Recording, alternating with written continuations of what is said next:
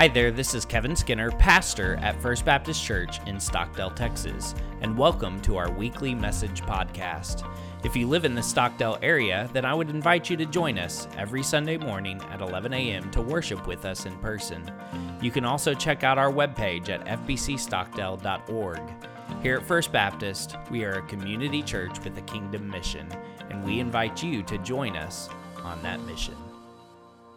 By now, most of you know that after leaving Stockdale as a child, that I grew up in Rockport. And while that is essentially true, that I grew up in Rockport, having graduated from Rockport Fulton High School, our house that I grew up in was actually just outside of Rockport, across the Copano Bay Bridge in that little area called Lamar. This is where Goose Island State Park is and where the Big Tree is. So really, I grew up down the street from the Big Tree. In fact, as I got older during the summers, I would ride my bike from our house over to the Big Tree.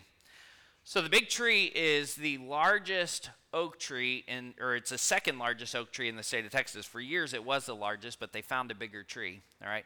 So it's the second largest oak tree in the state of Texas. It has a circumference of over 35 feet around. It's 44 feet tall, and it's estimated to be between 1,000 to 2,000 years old. But probably the most interesting piece of trivia, at least to me, is that during the Civil War, the Union Navy invaded this little area of Lamar, pretty much destroying everything. And the only things that remained were a few houses, a little Catholic chapel, and this big tree. And so this tree has survived a lot over the years. Aside from just surviving this invasion, this big tree has survived numerous droughts, and it's estimated that it has survived between 40 to 50 hurricanes, one of those being Hurricane Harvey that just blew through back in 2017. And so regardless of what this tree has faced, it has continued to stand strong. So last week we launched into this new series titled Rooted, and as we're going through this series, we're walking through the book of Colossians. And as we think about the life that we're living, while we certainly won't live on this earth for 1,000 to 2,000 years, the reality is, like this big tree, there is much that we face in this life. Well, we often face many battles and storms. Certainly there are good days that we have, many good days in this life, but we face the battles and storms of this life. Maybe you came here today already feeling weathered by some battles and some storms. I've heard some pastors say that you're either coming out of a storm, you're going into a storm, or you are in a storm right now. Storms are just kind of a part of the life that we live. And so as we face these battles and as we face these storms, our hope and our desire is that when we come out on the other side, we'll come out not having been destroyed, but still standing strong. So how do we face these battles? How do we get through these storms without being completely destroyed? How do we come out on the other side still standing strong? And the answer for us is that we are to root our lives in Jesus. We are to root our lives in Jesus. And while this may sound like such a simple answer, this is the answer that we need. Because not only do we face the battles and the storms of this life, but oftentimes we are being bombarded with the ideas, the thoughts, the beliefs of this world. And quite honestly, living in this world can seem complicating and confusing. So let me pause right here to remind you of our overarching truth that I introduced you to last week. The world complicates things for us. The enemy confuses things for us, but God's word makes things clear for us, and God's word points us to Jesus. The world complicates things for us. The enemy confuses things for us, but God's word makes things clear for us, and God's word points us to Jesus. We are to root our lives in Jesus. It's not complicated. It's really quite simple. And yet I believe this simple truth is something that we need to continually remind ourselves of so that we will grow in this truth, so that our lives will be fully rooted in Jesus Christ and in Jesus Christ alone. So that regardless of what we face, whether we're facing the battles or the storms of this life, or whether we're facing the ideas, the ideologies, the beliefs that the world is pushing on us, that regardless of what we're facing, that we will be able to continue to stand strong. So if you have your Bibles, you can turn with me to Colossians chapter 1. We're going to look at verses 9 through 14 today. Colossians chapter 1, verses 9 through 14. Now, as you're turning there, let me just set this passage up for you. As I said last week, the book of Colossians is a letter written by the Apostle Paul, likely while he was in prison, to the church or to the believers in Colossae. And if you remember from last week, we saw that Paul had heard about the faith of the Colossians because Epaphras had taken the gospel to Colossae. And so Paul hears about their faith, and as he hears about their faith, his heart and his prayers are filled with thankfulness. So in our passage today, Paul is going to expound some on his prayers for the believers in Colossae. And what we're going to see at the start of our passage, we're going to see Paul say, "Since the day we heard this, we haven't stopped praying for you." Now, the we that Paul is referring to is he and Timothy. If you remember, Timothy is on this missionary journey with Paul. Timothy is someone that Paul is mentoring, discipling, raising up in the faith, but also raising up for the ministry. And so as Paul says that we, since the day we began, we haven't stopped praying for you, he's referring to he and Timothy, saying that they began praying, but that they also had not stopped praying since the day they began. They continued praying since the day they began. Understand, there is value in continued prayer. There is value in continued prayer. First, there's value in continued prayer for us, or for you as the one that is praying. And I believe that there's value in continued prayer for you that is as the one that's praying for a couple of reasons. First, there's value for you because it brings you into the presence of God. When you pray, it brings you into the presence of God. And I can't think of a better place for us to be in a world that's filled with battles, in a world that's filled with storms, in a world that's complicated and confusing. I can't think of a better place to be than in the presence of God himself. And prayer brings us into God's presence. But continued prayer is also valuable for you as the one praying because it helps you to take your focus off of yourself. It helps you to take your focus off of yourself. So Google reported that in 2021, among Android users, that an estimated 93 million selfies were taken last year. And among one of those age groups, it was reported that 1 out of every 3 photos that they take in a day is a selfie. 1/3 of their photos are focused on themselves. Continued prayer is valuable for you as the one praying because it helps you to take your focus off of yourself. So the first part of our mission statement here at First Baptist Church Stockdale is to love. And specifically, what Scripture teaches us is that we are to love God and to love others. And I believe that continued prayer helps us to accomplish this mission because when we pray, instead of having our focus on ourselves, instead of having our eyes on ourselves, our focus is first on the God that we are praying to, but it's also on the people or the ones that we are praying for. And so as we think about our mission to love God and to love others, prayer helps us to accomplish this mission. And so there's value in continued prayer for you as the one praying, but there's also value in continued prayer for those that you are praying for, because when you pray for someone else, spiritually speaking, it is like you are bringing them into God's presence as well. You are taking them into God's presence. And so the thing that comes to my mind, the image that comes to my mind is the friends in Luke chapter 5, the friends that take their friend, this group of people that take their friend and lower him through the roof into Jesus' presence. They physically do this, right? Prayer is like this spiritual lowering through the roof. We are taking someone before God saying, please meet their needs. Please heal them. Please be with them. And so prayer is valuable not just for us, but prayer is also valuable for the one that we are praying for. So let me just pause right here and ask, are you intentionally and continually praying?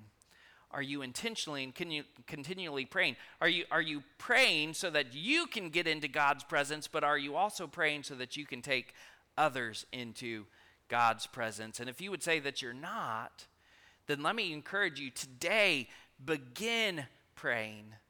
Begin that prayer life. And like Paul says, since the day they began, they haven't stopped praying. Once you begin praying, don't stop. Continue to intentionally and consistently pray, because there is value in continued prayer.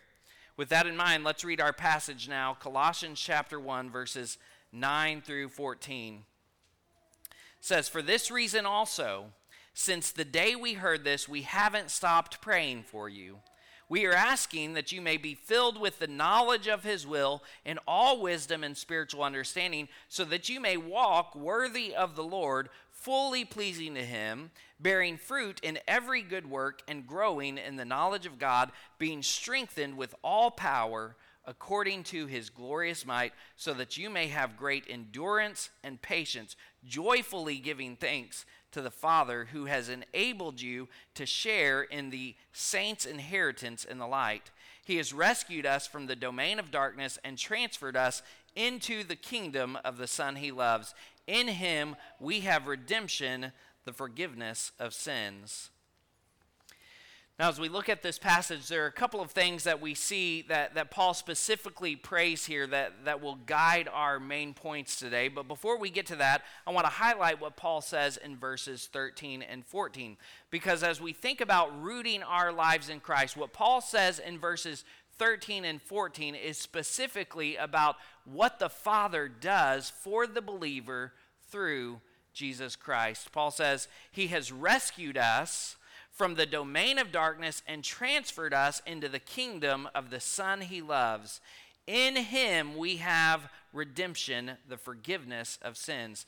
Now, some translations say the power of darkness instead of the domain of darkness, but really the idea here in the context of our passage is a dwelling place. Because as humans, spiritually speaking, we are living in one of two places. We are either living in the kingdom of darkness or we are living in the kingdom of light. We're living in one of those two places, the kingdom of darkness or the kingdom of light, or the kingdom of the Son he loves, Christ's kingdom. And so the question for each one of us is, what kingdom are you living in? What kingdom are you living in? And the reality is that deep within us, we want to live in the light. We want to walk in the light. In fact, back in the 17th and 18th centuries, Europe was dominated by an intellectual and philosophical movement where the idea was this pursuit of reason, this pursuit of intellect, this pursuit of happiness. And that time period has become known as the age of enlightenment. There's this desire deep within us to walk and to live in the light. The problem is that it's not the pursuit of any of those things that actually brings light into our lives. If we simply pursue those things, we continue to live in darkness.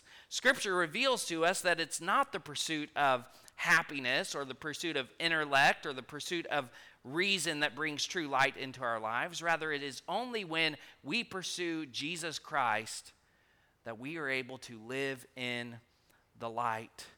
Jesus is the one that brings true enlightenment to our lives. So what kingdom are you living in? And really, the only way that we can answer that question is by asking another one. Is Jesus your Lord? Is Jesus your Lord? Because it is only by Jesus and through Jesus that we are transferred out of the kingdom of darkness and into the kingdom of light.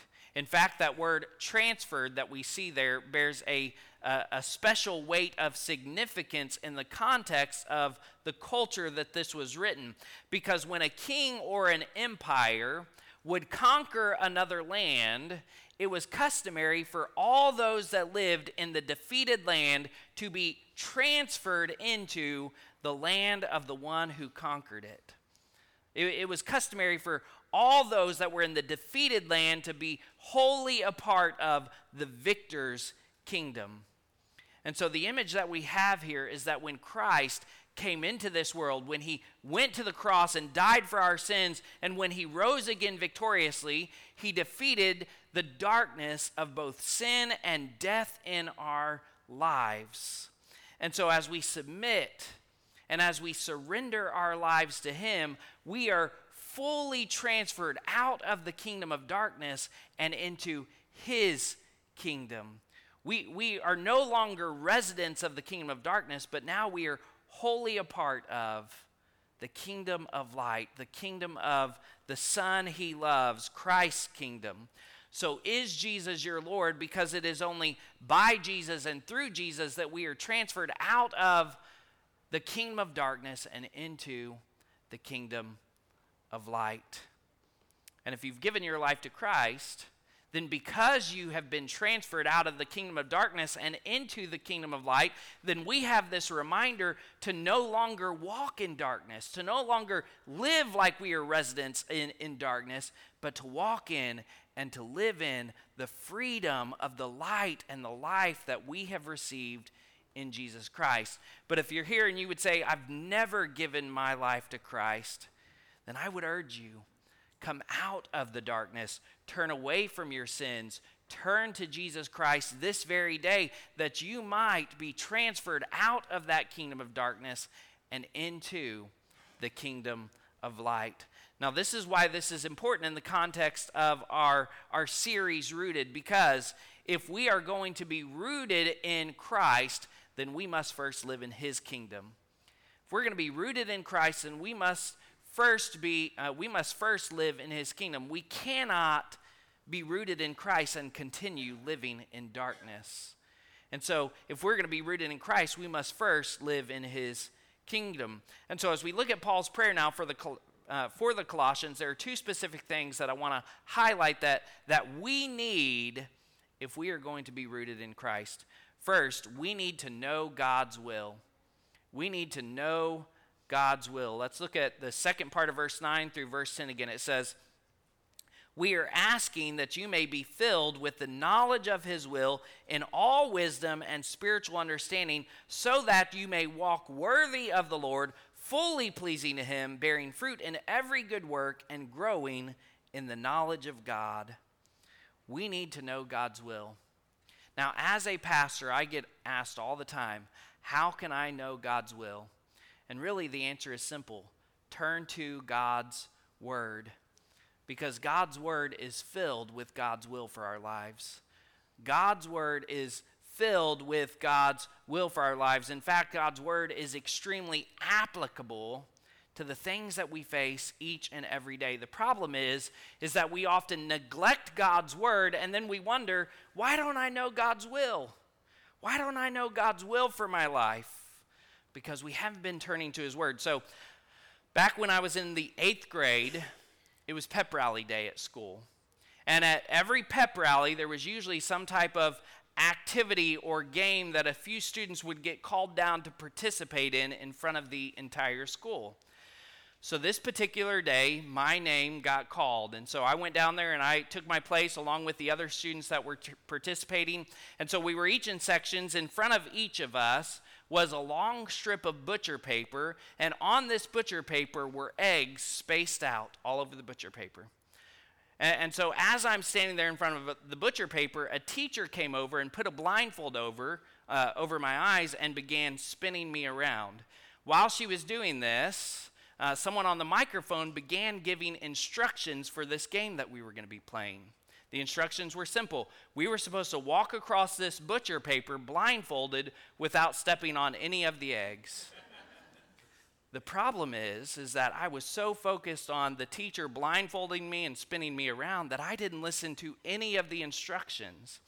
And so when they said go, I had to just guess at what I was supposed to be doing. And let me tell you, I did not guess correctly. And so as all of the other students, they began walking across this butcher paper, not trying to step on any of the eggs, I got down on my hands and knees and began crawling on the butcher paper because I thought maybe I'm supposed to pick up the eggs and collect them. I was wrong. And so this actually was already supposed to be a funny joke on all the participants because while they were spinning us around, cheerleaders had come and collected all of the eggs off of the butcher paper. So even for the ones that were trying to walk on the butcher paper without stepping on the eggs, it was already funny, but I looked ridiculous, crawling around furiously trying to collect these eggs that were not there, clearly not having listened to any of the instructions. And if you've ever wondered what it sounds like for an entire school to burst out into laughter in unison inside of a gym, let me tell you, it's loud. It's still ringing in my head today. And so as I think about their laughter, I really can't blame them because I looked so foolish. Now, that story is funny to us this morning, but I have to wonder if we don't look like that to God sometimes. He's given us His Word. He's revealed to us His will in His Word. He's given us these instructions, and yet we don't go to His Word. We don't open His Word, and we just run around, I don't know what I'm supposed to do, scrambling around, furiously trying to figure out what we're supposed to do in this world when we should have just turned to His Word to begin with.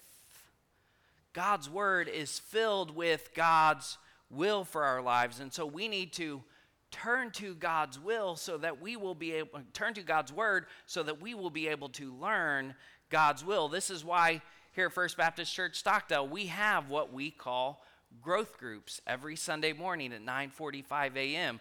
Our small group Bible study time, a time for us to come together and to open God's Word up together, to study God's Word with one another so that we can learn God's will together. And as Becky already said, we launched those 3 new growth groups this morning. We still already had several growth groups that were going on, but we launched 3 new growth groups today because we value studying God's Word so that we can know God's will. And I want you to know that your pastor is in one of those growth groups. This is not something that I'm just asking you to participate in, for you to be a part of one of these growth groups, and then I'm skipping out on it. No, I want to lead by example. And so, yes, I am asking you to be a part of a growth group so you can come together with us and study God's Word with us. But I am also a part of one of these growth groups because I understand that there is value in studying God's Word so that we can know God's will. And what does Paul tell us the result of knowing God's will is? Not crawling around furiously, not scrambling, not trying to figure it all out. The result is walking worthy of the Lord, fully pleasing to Him. This is why he's praying that the Colossian church would know God's will, because when we know God's will and when we walk in obedience to God's will, we are able to walk in a way that is pleasing to the Lord, in such a way that is worthy of the Lord. So we need to know God's will. Second and finally, we need to have His strength. What do verses 11 and 12 say again? It says, being strengthened with all power according to His glorious might, so that you may have great endurance and patience, joyfully giving thanks to the Father who has enabled you to share in the saints' inheritance in the light. We need to have His strength. So I've shared with you already this morning about the big tree. Let me now tell you about a plant called the Welwitschia mirabilis. This is the most resistant plant in the world, and you can find it in the country of Namibia. This plant, it can grow to about 6.5 feet tall, 26 feet wide, and it can survive for 5 years without any rain, and it's estimated to live between 400 to 1,500 years. That's one strong plant, and because it is strong, it is able to endure. One of the things that we have to do the most in this life is endure. We have to endure pain, we have to endure suffering, we have to endure trials, we have to endure battles, storms, tribulations, persecutions. Sometimes we just have to endure the daily grind of this life, amen? Right? Sometimes we just have to wake up and endure. And so as we think about the endurance that we are called to, the image that Scripture often uses for us is that of a runner running a race. So when I was in college, the college that I attended required for us to take PE every single semester. And the final exam for our PE class every semester was a 3-mile run.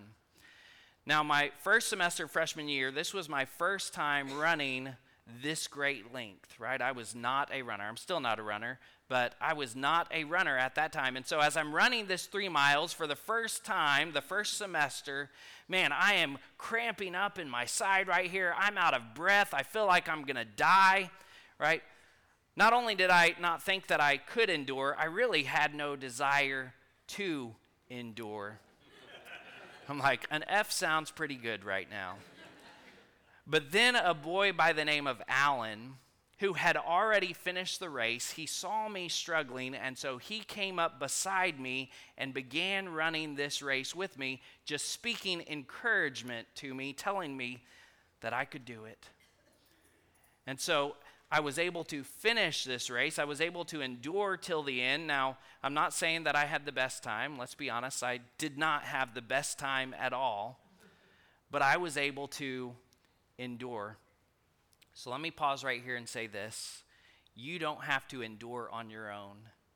You don't have to endure on your own. Many times as we're going through the pain, as we're going through the trials, the suffering, the battles, the storms, or even the daily grind of life, many times we think, man, I've just got to get through this on my own. I've just got to be strong enough on my own.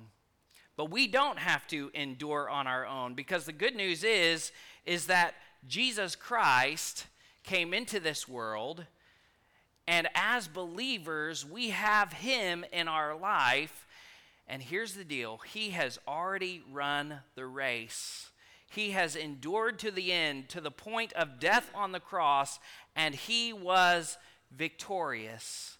And with Christ, he doesn't just come up alongside of us to encourage us. He gives his strength to us. Now, here's what often happens as humans, right? Even though as believers we have this promise of Christ's strength in our lives, we still think, man, I just need to be stronger.